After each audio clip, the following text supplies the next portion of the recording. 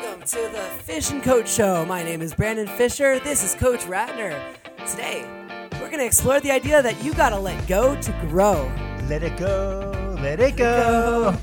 There you go. So there's an idea that I heard that, some people like to hold things in. They don't realize they're holding things in. So the idea is if you take a cup of water, let's say this, and you hold it out, and you hold it for 5 or 10 seconds, nothing's going to happen, right? Sure. But what happens after a minute? It might start to go down a little. What happens after an hour? You're probably not going to have it up there. Your arm's going to hurt. And the water's probably going to be spilled. Right. Well, what's going to happen after a whole day? If you're holding it up, you're in pain. Oh, yeah. It's painful to hold things in. That's the idea. You don't want to hold anything in. You want to let it go. Interesting. Yeah. How much can you hold it up for? How much? You can't hold things. When you hold things in your body, you hold resentment, you hold anger, you hold jealousy, you hold that you hate somebody, whatever it is. When you hold things in, you're not living the life that you could be living. You're not living a life of passion and purpose and meaning because you're holding something in. And most of us end up accumulating and holding in a lot of stuff. We do. We don't even know. And that's what psychiatrists are for. Yeah, right. They hit the. There's a way that psychiatrists. One way that they try to heal their patients is they go back and try to find the cause of something. Usually back when they were little, or their parents, or something that caused them this pain. It's amazing how many things that happen to you when you're young can affect you 20 and 30 and 40 years later. Here's how it works. After you've been holding that up for a whole day, it's going to be hard to even undo those muscles. They're going to be kind of stuck holding on. I know, yes. Even though you're in pain and just putting it down would be the answer. Yeah. This is the same thing as we held on to these things since we were children. Right. And we're just like reflexes can't let go. Muscles are shaped. Right. We have to be willing to pivot. We have to be willing to let go of things. There's an idea called cognitive dissonance. It's kind of a fancy word, I know, more fancy than what I ever use. And the idea that it's the mental discomfort.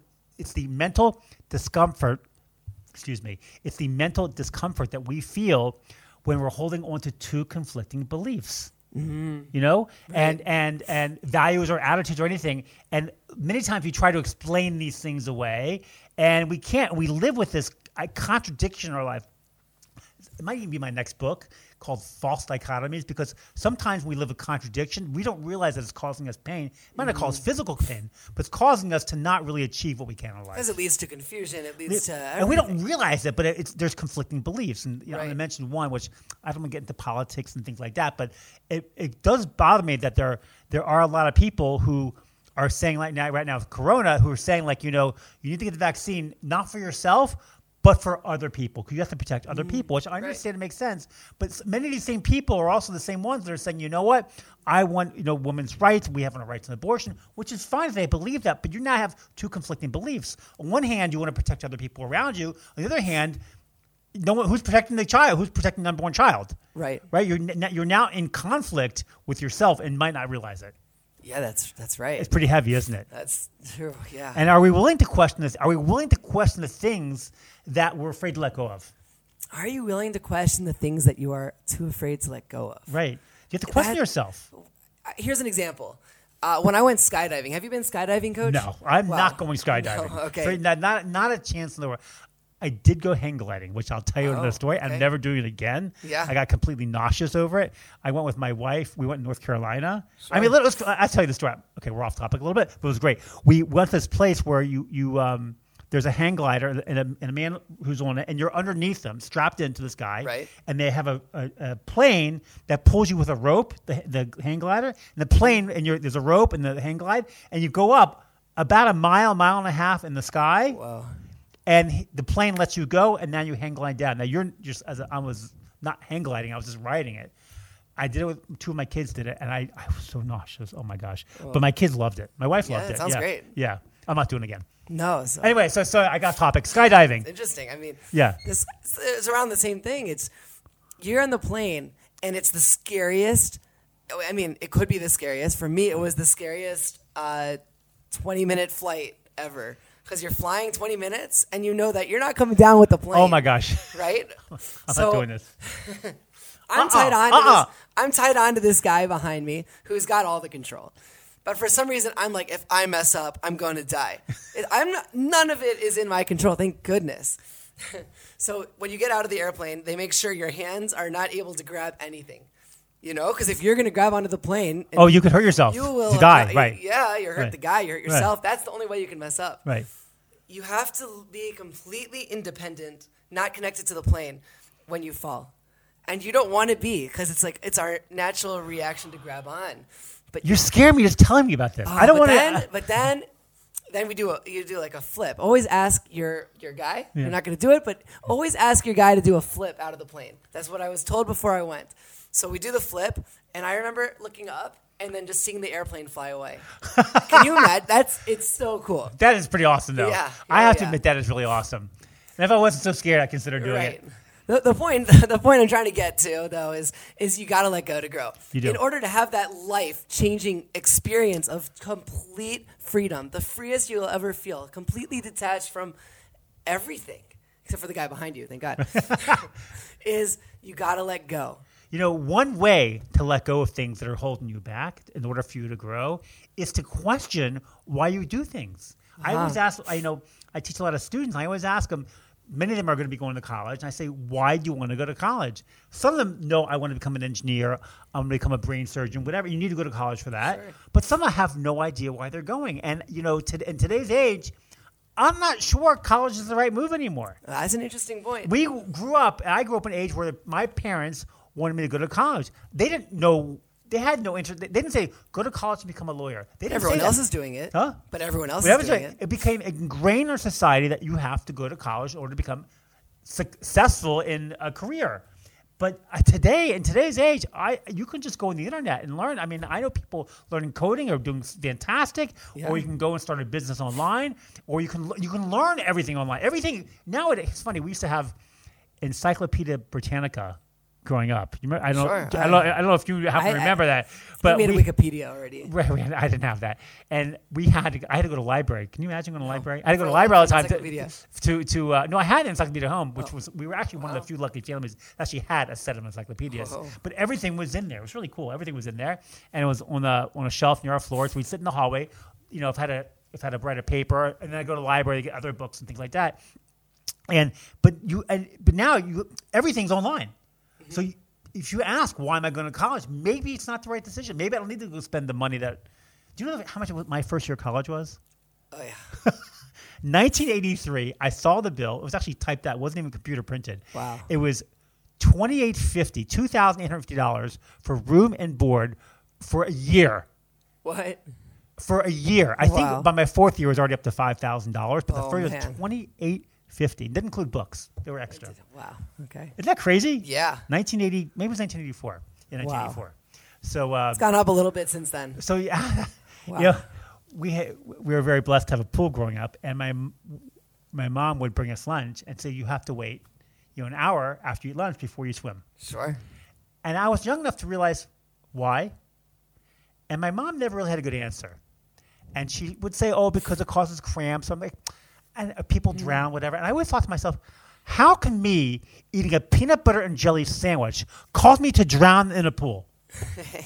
It made no sense to me. And I always questioned. And finally, the truth came out a number of years ago that is completely false. Really? Yeah, it started some country club back in the 1930s where they had a sign that you can't swim after you eat for some reason. And there's no scientific proof that shows that eating and swimming is going to cause you to die. Really? That's None. So interesting. None. And I always asked, and it bothered me, like, this doesn't make sense to me. I always figured it was because you could get a cramp or a stomach ache. Oh, so you get a cramp, you go out of the pool. Fine, you're right. And I don't think that's the case, that it actually does cause a cramp. Wow. Anyway. So, you always have to ask the wives. And people today, I saw a video, and it showed, I think it was on Facebook or something, and it was a woman who was not complaining, but she was reading an article about how women in some foreign countries, like European countries, the women don't shave their underarms. Do you realize that? Oh, interesting. I don't think they shave their legs either. Really? And she thought, she was an American woman, she said, oh, that's really gross. I'll never do that. And I thought to myself, really? Really?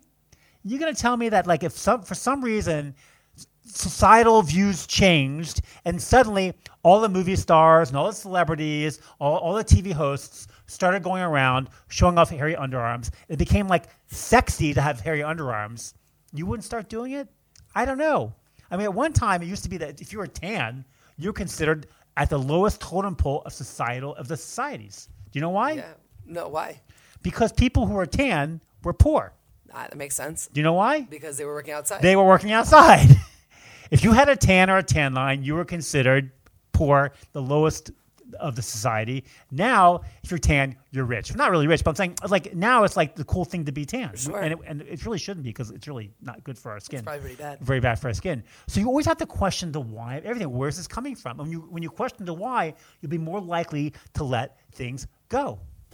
Interesting. Yeah. Knowing the reason why you're doing things in the first place, right. And letting go of the things that are holding you back. Let go of your fears. Let go. You know, Right. there's a story about a lobster was given over by Rabbi Twersky from Pittsburgh, and he says that a lobster has a shell, and its shell doesn't grow, but its body grows.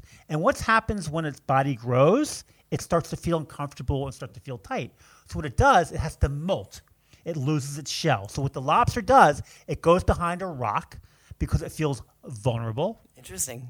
And then it grows a new shell, and it goes back out into the wild. Wow. Lobsters are pretty judgmental species. I know. So what happens? Hide. What happens when we feel insecure? What happens when we feel pain, mental pain? We're not comfortable with ourselves. What do?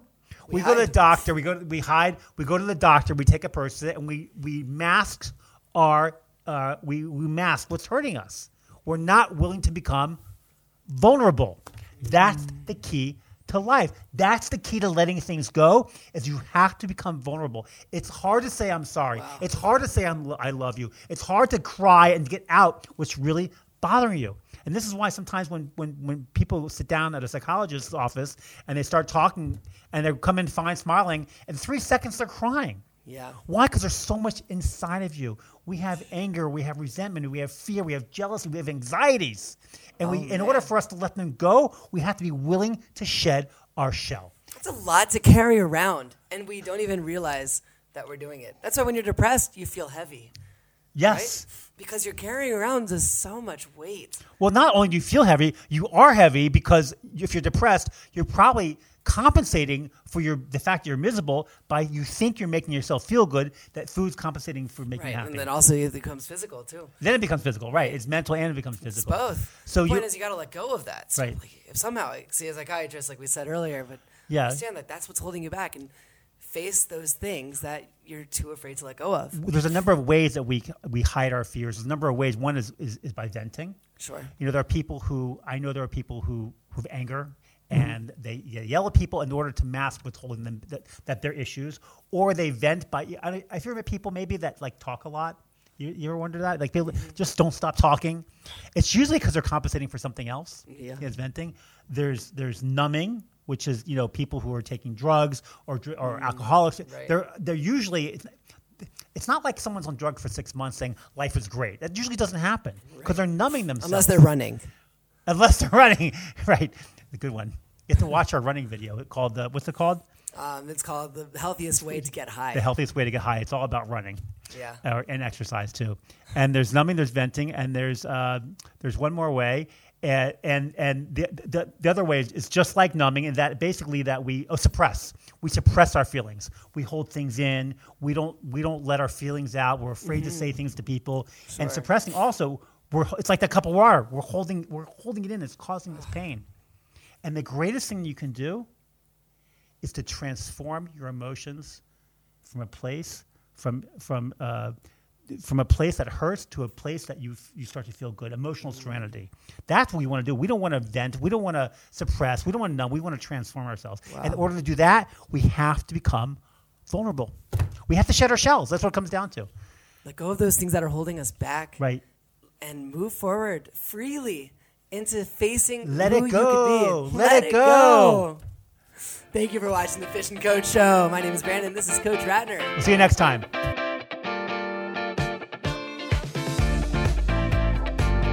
Thanks for watching the Fish and Coach Show. If you like what you just watched, make sure you like, subscribe, and comment with any ideas you'd like to see on any future episodes. We'll see you next time.